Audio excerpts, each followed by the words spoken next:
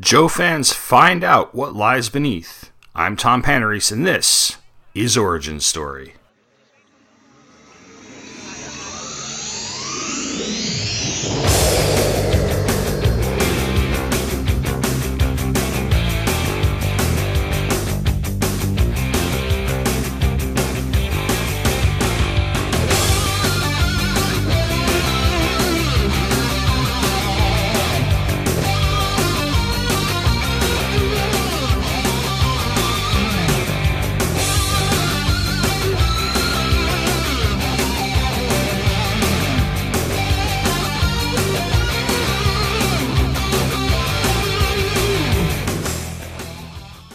Hello and welcome to the second episode of Origin Story, a podcast miniseries brought to you by Pop Culture Affidavit, which is part of the Two True Freaks Internet Radio Network. I'm Tom Panarese, and what I'm doing over the course of these 33 episodes is taking a look at the books that I bought from the summer of 1986 until the fall of 1987, which is the first time I collected comic books.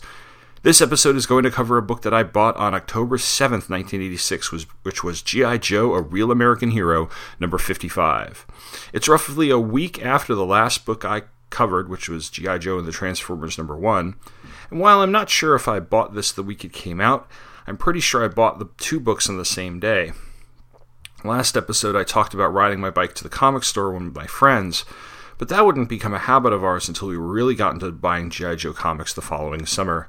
At this point, it was late summer, early fall, and that means it wasn't too cold to spend most of our weekend days playing outside or riding around, and so I'm pretty sure that my parents gave me $2 and decided I could take those $2 and go to the comic shop. What I do know, however, is that I bought it because the cover, which is a Mike Zeck cover, shows the heads of Cobra Commander, Destro, and Snake Eyes, three of the most famous disguised characters in the comic, taking off their masks, with a title that says, Unmaskings. And I'm pretty sure that I saw it sitting on the new comic shelf and said, I'm going to buy Unmaskings. I own this comic in a single issue, although my copy is not the original copy I bought in 1986. That copy, which had a rolled spine and was in whipped to death condition, was either given away, thrown away, or sold years ago. So I bought it again a few years ago so that I could get it signed by Larry Hama and later Mike Zeck. I will try to remember to post a scan of that signed cover to the show notes. I'm reading this, however, out of Classic G.I. Joe Volume Number 6, which was the trade paperback published by IDW, collecting roughly issues 50 through 60 or 51 through 60 of the series. Marvel had started to collect this series in the early 2000s, but I don't think they got very far with their trades before they lost the license from Hasbro and IDW took things over. IDW is still publishing the series. In fact, Larry Hama is writing the continuation of the classic Marvel series, and you can still find these trades, of which there are about 12 or 13 collecting the original Marvel run. Volumes 6 and 7 are what comprises the issues I'm going to be looking at for this podcast series, because the major parts of my comics collecting comes between issues 59 and 66. Now, I didn't get issues 56, 57, or 58. Although I would buy them later on by plucking them out of back issue bins, and that's because at this time my trips to the comic store were still pretty infrequent. But that aside, this was one of those random trips, and, well, do you blame me for wanting this comic book? You've got three characters on the cover whose faces you have never seen, and this isn't like, say, He-Man, where all the characters are monsters or other fantasy types of creatures. This is more like Star Wars in a way, where you know that people are underneath some of those masks. And Cobra Commando and Destro are, in a way, a lot like Darth Vader. They were the cool bad guys who you didn't know that much about aside from what was on their file cards and if you had the figures. But you knew, well, enough. Man, if you had those figures, they were the centerpiece to whatever bad guy plan was going on. Plus, Snake Eyes was probably the most well-known of the Joes and was one of the few who got a second version of his action figure early on. He had that incredibly mysterious history, one that I would find as I was collecting G.I. Joe comics that year, and he was connected to Storm Shadow, who was the Cobra Ninja. So you have masked villains and ninjas. I mean, what more could a kid want? For the record, I never had a Destro figure. I had the second version of Snake Eyes, which is the version that you got with the that's on the cover here with that sort of Geordi LaForge type of mask.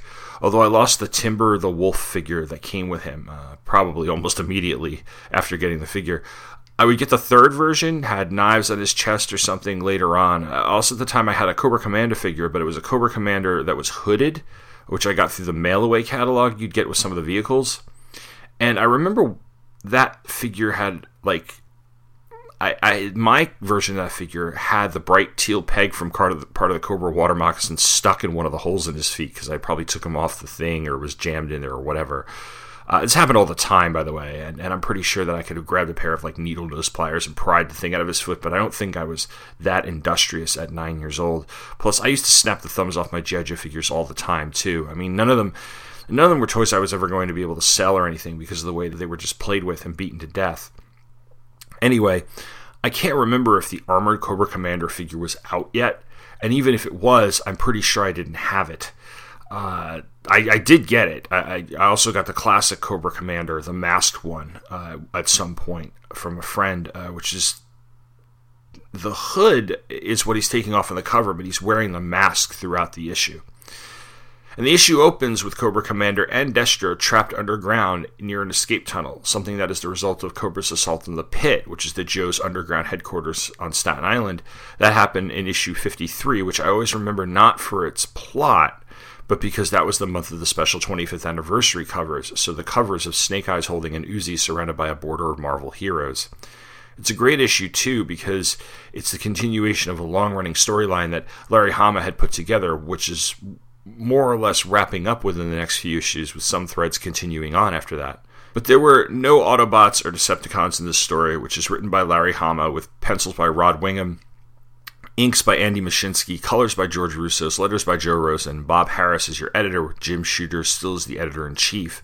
So instead of Autobots and Decepticons, we've got Cobra Commander and Destro fighting one of those vehicles that's literally a giant drill that's used to dig tunnels, and they get in. Meanwhile, what's left of the Pit in Fort Wadsworth, Grunt, a.k.a. Mr. Robert Graves, is officially given his discharge papers and is headed to Georgia Tech University to study engineering.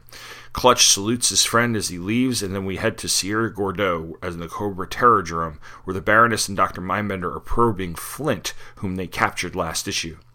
Back at the Pit, Destro operates the tunnel digger and gets them out of there, bringing them to the surface in a mall. They head into Eddie's Fashions, where Destro assumes that Cobra has basically given up on them, and that's true because the bodies aren't even cold and Serpentor has basically taken over and is unveiling his plans for a huge Cobra skyscraper in New York. And the two of them take their masks off and put on fake beards and mustaches, as well as street clothes. Back in Sierra Gordo, Leatherneck, Lowlight, Beachhead, and Stalker lead a team of local freedom fighters against Tomac Zaymart and the Crimson Guard, while Dr. Mindbender comes to the realization that the man they have captured and thought was Flint isn't Flint at all. It's Snake Eyes, wearing a mask, and they both recoil in horror at his disfigured face. The Joes continue to take out various Cobra troops, and this leads to the Baroness and Dr. Mindbender sealing up the Terrordrome to use it as a fortress. Meanwhile, Cobra Commander and Destro drive down the highway in a Corvette and get pulled over by a state trooper, but Cobra Commander actually has his driver's license, his real, actual driver's license, and talks his way out of the ticket, but not before the state trooper tells him that he looks like some kid named Billy who had been in a really nasty car wreck a little over a year ago and is now in a coma. In Sierra Gordo, Snake Eyes is rescued and the Joes are making their way out of the Terrordrome when Stalker is shot. Not wanting to leave a man behind, Snake Eyes tells the other Joes to call for an evac and get Stalker to safety. Then, holding two machine guns, Snake Eyes takes on just about everyone, forcing the Cobra troops to unload a ton of ordnance in the area. It's unclear if Snake Eyes is alive or dead, or free or captured, and since I won't be covering issue 56 for this series, I can tell you that page 1 of issue 56 shows Snake Eyes on a stretcher that's being held by Cobra troopers, while the Baroness barks orders. But the Joes are safe. Back in the States, Cobra Commander is at the kid Billy's hospital bed. Billy is his son. The doctor tells him that his son is not brain dead and that he's in a lot better shape than he could have been, with skin grafts restoring his appearance, as well as having the chance to get prosthetic limbs after he wakes up. Cobra Commander and Destro have this exchange. Cobra Commander says, "I know it's kind of late, but I'm going to stand by you, Billy, even though I've been a lousy father all this time." And Destro says, "You imprisoned him, outlawed him, and even subjected him to Dr. Venom's brainwave scanner. You drove him into a nightmare existence." Cobra Commander says, "Don't you think I know that? True villainy lies not in the commission of evil, but in the denial of it. I should have loved him better. How can he ever forgive me?" Destro says, "You can't change the past. Let it go. Do something about the future." And Destro leaves. I love this issue. I love this issue when I was a kid, and I love it now. I'm going to start with the artwork and then get into how the book is written. It's because I surprisingly really like the art, which is not something I'm always going to say about a G.I. Joe comic. The cover is great. The covers for just about all the issues of G.I. Joe that I read, which are all drawn by Mike Zeck, were always great. But when Mike Zeck, or early on in the series, Michael Golden, was doing the covers and they weren't on the interior art, it was usually a letdown, especially because it was G.I. Joe, and the artist was someone whose book on the work on the book was, well, solid at best. I mean, I have nothing against Herb Trimpe or Mike Vosberg or Frank Springer, but G.I. Joe never really had a Walt Simonson and Tom Palmer team like Star Wars, or a Michael Golden on the art like Micronauts. And its strength really was in its writing. And Wingham's art is really good. I mean, on page 2, he manages to get some emotion out of Cobra Commander and his mask, just like a good artist does with Vader. Although Cobra Commander is a lot more manic. I also have to kind of crack up that the G.I. Joe logo is on a tunnel boring machine that Destro and Cobra Commander used to get out of the pit. And if you look closely enough at the toy store in the mall, they pop up and you can see that there's a flaming carrot toy. Plus, Wiggum makes the action look good and not ridiculous as it could be because, well, guys like Tomax and Xamot look ridiculous, as does Dr. Mindbender and Serpentor. But you completely forget that because much like Hama's script, the art takes this seriously. And speaking of the script, it's a well-paced, fun issue that made me wonder if Hama had any experience writing action television shows prior to this, and he hadn't, which is surprising because he's really good at cutting back and forth between scenes throughout the story. We have 2 stories going on in this issue, the Sierra Gordo mission, which is the continuation of the story that appeared in issue 54, and the Cobra Commander and Destro story that was a continuation of issue 53's story. Hama cuts back and forth from page to page at one point before finally spending a few pages in Sierra Gordo so that the mission can come to its conclusion, and it makes the issue go by really quickly, still having enough substance in the story to make it feel like a full issue. Plus, there are some really good character beats. I actually chuckled a little when Destro said to Cobra Commanders, "So that's what you look like." And then at the scene where they're pulled over by the cop, because Cobra Commander not only knew how to hotwire a car from a used car dealership, because it was something he picked up as a former used car dealer, but he also had his driver's license, like his actual driver's license. I guess it's a good thing that those only have to be renewed every few years, because I can't imagine what it would be like if Cobra Commander had to go to the DMV to renew his license. But it's not all fun and laughs, especially when he sees Billy, and I really like that exchange between Cobra Commander and Destro by Billy's hospital bed, because you really do get the sense that all of the sins that Cobra Commander has committed in the past are coming back to haunt him. Plus, you get the sense that he's going to have to solve the problem for himself, because Destro leaves him at the end. And while Destro always was a part of Cobra, I always saw him as sort of a business partner than a crazed Cobra terrorist, and he always was portrayed in the comics as someone who had a sense of morality. It was twisted, of course, but he essentially was an arms dealer to terrorists, but there was something about him that said that he had his head on the right way as opposed to Cobra Commander, and these last 2 pages show that. He leaves his former boss and ally, and while we will be seeing him again in a couple of issues, you do get the sense that this relationship has changed. Overall, like I said, I love this comic, and it represents a real turning point in G.I. Joe, although it will be a few more months before we see those results, and another G.I. Joe comic. In fact, my next episode is about a comic from Marvel's distinguished competition. I'm going to take a break, but I did want to go through the letters and ads for the issue because while I read the trade for expediency's sake, I do have the physical comic book. So let's just take a look at the letters, which the letter column was named Postbox The Pit. Alex Newborns writes in about how he loves G.I. Joe Special Missions.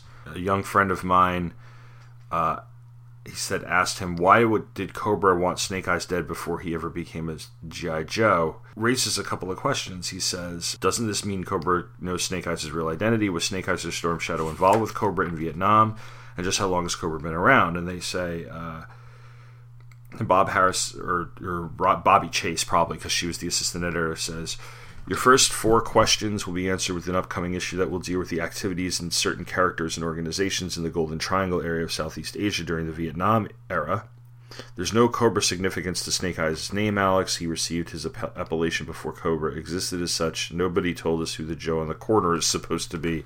Oh, that there's in the cover box. It looks kind of like a grunt type of thing. It's just, a generic army guy. David Eng from Sparta, New Jersey, complains about how there's so much high-tech stuff, and he's using all these character puns. Fred Sheeran of Woodbury, New Jersey, writes in about how the digests are coming out.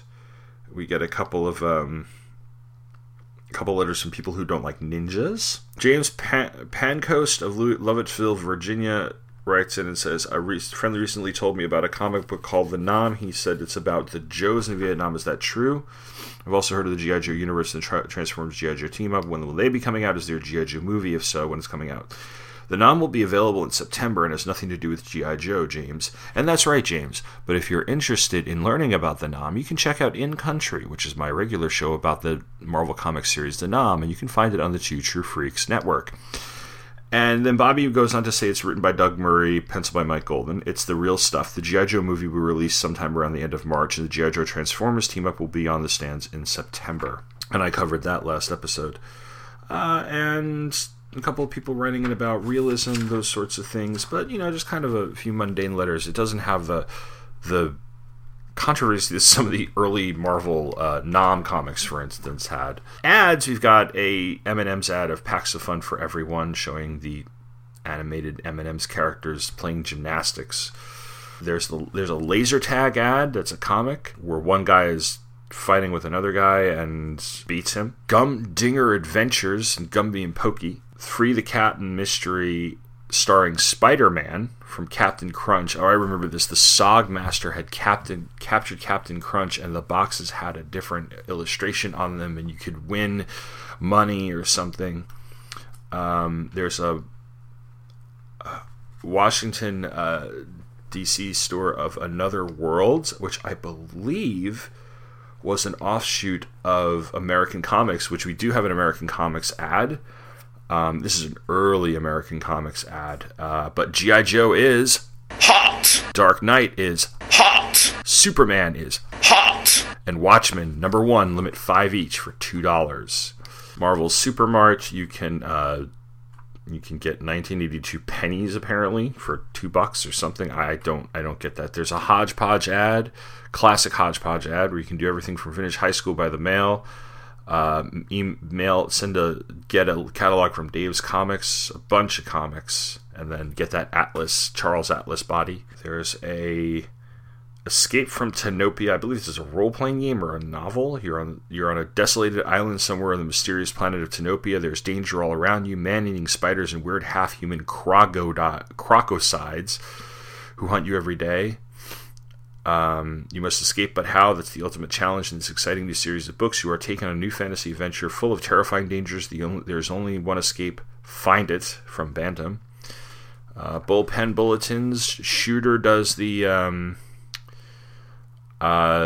what would usually be Stan's soapbox, but he says that he and Stan appeared on ABC's 2020 a few weeks ago, talking about Marvel's 25th anniversary. He says, while we were very pleased with everything was broadcast, we were very disappointed about what was left out, specifically every single mention made of Jack Kirby, Steve Ditko, and the other great artists who co-created with Stan and many of Marvel's greatest characters.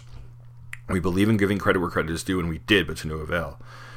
You don't have much control in interview situations like that. First of all, you discuss primarily what the interviewer wants, and second, typically they film several hours of conversation, which they edit down to a few minutes. You have no say over what makes it onto the air and what doesn't. So anyway, we were basically delighted to see Marvel's 25th getting coverage, but we wish we had come out a little differently, and we wanted you to know. Mr. Fantastic is stretching our savings by subscribing now. There's a Yamaha ad, which we used to see if you collected comics back in the mid '80s. You saw this Yamaha ad. It's a black background with a black guy wearing a motorcycle helmet, and in the visor of the helmet you can see the reflection of a keyboard. And the text says it has 2 wheels, 2 sources of power, and can go from 0 to 192 in just one shift. But instead of riding it, you strap it over your shoulder because this machine is so powerful it can take you places just standing still. The DX100 synthesizer, anything's possible by Yamaha. So kind of an interesting way to incorporate motorcycles and electronics, which is what Yamaha did. And then on the back there's a Dungeons and Dragons fantasy role-playing game, Set 5 Immortals Rules. And that's ads. I'll be back in a minute. just to talk a little more. Well, hey there. This is Huckleberry Ham. And when I'm not busy making movies or TV shows, I enjoy listening to my favorite internet radio show, Two True Freaks.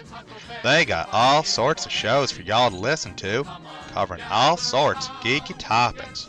Star Trek, Star Wars, cartoons, scary movies, folks eating supper, music, giant monsters, and one feller who buys stuff at garage sales. And the funny books. My word, the funny books. Old funny books. New funny books. Scary funny books. Movies about funny books. Funny books about movies. British fellers talking about funny books. And lots more. So why don't you check these fellers out and head on over to twotruefreaks.com and tell them Huckleberry sent you.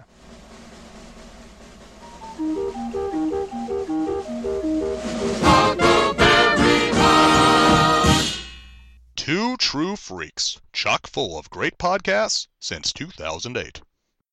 Sounds great, Mr. Hound. Thanks for coming in today. Oh, no problem, fellers.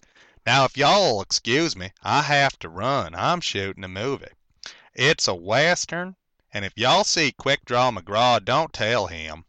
He's still hot at me about the good, the bad, and Huckleberry Hound. And once he gets all El Kabong, he's a pain in the you-know-where. And then there was this one time that he and Baba Louie had a little too much sarsaparilla, and Quick Draw said something to Magilla Gorilla that I won't repeat, you understand? We were shooting Yogi's gang, and things got mighty tense. Boo Boo, and Boo Boo's a great feller, real sharp, love working with him. Boo Boo kept it all from Yogi, you understand, but boy, I tell you. TwoTrueFreaks.com. Tell them Huckleberry sent you. And we're back.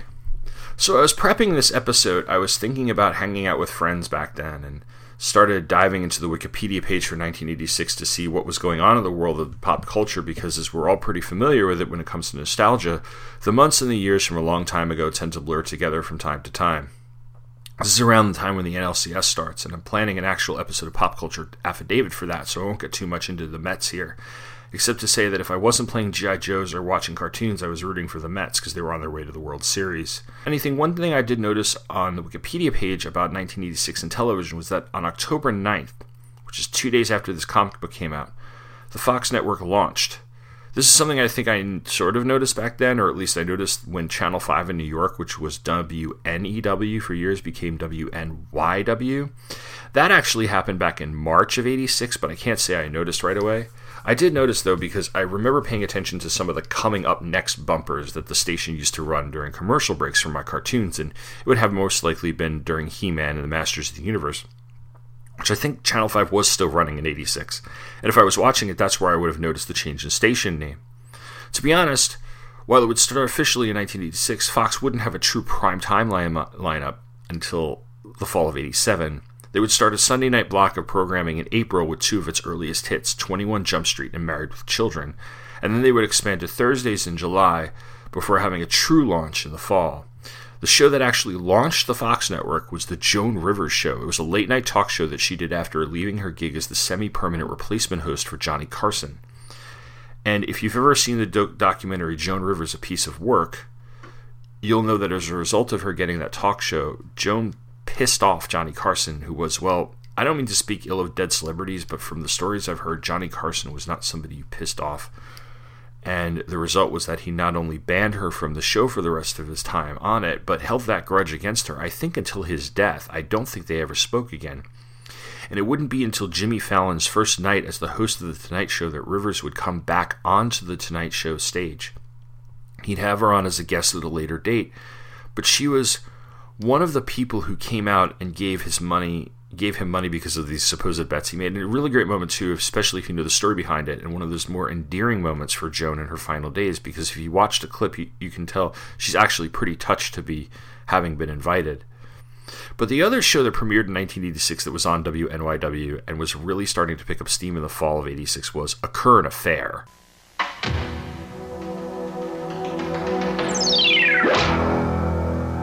To this day, I don't think there's been a better 3 seconds to identify a show. It came sometime after dinner. I think it was like 7:30. I know my parents didn't watch it because they watched Entertainment Tonight, which was on it around that time of the day, right before prime time, and it was after Jeopardy. Of course, where I live now, Jeopardy's on. The Jeopardy and Wheel of Fortune have flipped based on where they are in New York. So friends of mine up in New York watch Jeopardy before Wheel, and we watch Wheel before Jeopardy, although I don't watch Wheel very much. Anyway, Current Affair was one of the first shows I think ever exposed me to the whole idea of sleazy television. Monday, Charles and Camilla's Naughty Phone Fantasy, the uncensored world exclusive on the next to Current Affair. Monday at 7 on Fox 5 New York. I don't watch afternoon talk shows. I didn't watch them. I don't watch them now, really. And honestly, back then, the only ones that were on were Oprah and Donahue, and they were really not as sleazy.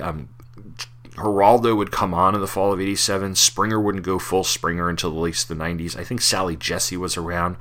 I mean, I could do a whole Pop Culture Affidavit episode about afternoon talk shows. Maybe I will one day. But back to A Current Affair. You've got Maury Povich, and this was years before You Are Not the Father and all that. And it was supposed to be a news magazine show, but instead of being, say, 20/20 or 60 Minutes, it was basically like Rupert Murdoch had taken the New York Post and put it on the air for a half an hour every night. Now, I honestly don't think I ever really watched the show unless there was something on that interested me. Same with Hard Copy, which I remember being on right before Entertainment Tonight, about 7 o'clock in the early 1990s. I mean, maybe I caught a few episodes of both during the O.J. Simpson era, but for the most part, I only remember the commercials when they would air during cartoons or post-cartoon reruns of Different Strokes and The Facts of Life. But there's one story I do remember. It involved a group that came to my high school for an assembly. Love All People, which I don't think still exists as a formal organization, came to Sayville High School in 1993, bringing a message of, well, loving all people, because that's what they were about. And it was a religious organization, but they kind of it wasn't like a prayer in schools type of message, but it was one of those ways you can subtly be religious at an assembly in high school without actually preaching. And they did it through music. And their leader was this guy named Prentice, who was kind of a poor man's Al Green. And he was always about this love all people thing. And he'd taken people whose lives were screwed up because of drugs or abuse or whatever and turned them into musicians. They're bad musicians, but they were musicians nonetheless. And the song he kept singing was something on the order of, "Hey, hey, sha-na-na-na, life goes on." And I guess the message was that despite all the crap you go through in life, you can persevere and you should live to see another day because, well, hey, hey, sha-na-na-na, life goes on. I seriously don't know what was being passed around at the meeting when these people were hired, but I'm thinking I might want some of it because it'll get me through work. Anyway, I'd heard that there was a lurid scandal among the group. They were featured on A Current Affair sometime the next spring. Love All People formally closed up shop in 1997. I've never been able to find any information to confirm a scandal, nor have I been able to actually find A Current Affair and A Current Affair episode about them. But the rumors going around the next day were pretty funny, and it had us all saying that, well, hey, sha-na-na-na, life goes on, over and over and over again, because that's what teenagers do. They drive a joke into the ground. So, like I said, I'm not sure if it actually did appear in A Current Affair. It's just one of those things where people came back to school the next day and were like, hey, that Love All People group was on A Current Affair. But whatever scandal there was well known enough for teachers to be talking about it, because they remembered some of the more religious things that were said, or at least hinted at. And like I said, that does tend to be the MO for some groups that come to schools. They're actually church groups, but just skirt the line of proselytizing, and maybe some people go to see them beyond the school, like at the church they're appearing at that night or the next day. But most people tend to turn to those assemblies into that week's running joke, which I think is par for the course for high school assemblies anyway, especially the ones that were anti-drugs, anti-drinking. I seem to remember AIDS Awareness Days ones were taken more seriously, though. Anyway, there are so many shows on television that owe their existence to A Current Affair, especially TMZ, things like that. And it's interesting to see how the tawdriness of early 1990s syndicated television gets its start here in 1986. As for me, next time I will be, like I said earlier, I will be jumping over to Marvel's Distinguished Competition. I'll be taking a look at Adventures of Superman number 424. Until then, check out the blog for show notes. I'll post that scan of the issue 55 cover. You can email me at popcultureaffidavit@gmail.com if you'd like to leave me some feedback. You can comment on the post over at the Facebook page, which is facebook.com/popcultureaffidavit. And as always, thanks for listening, and take care.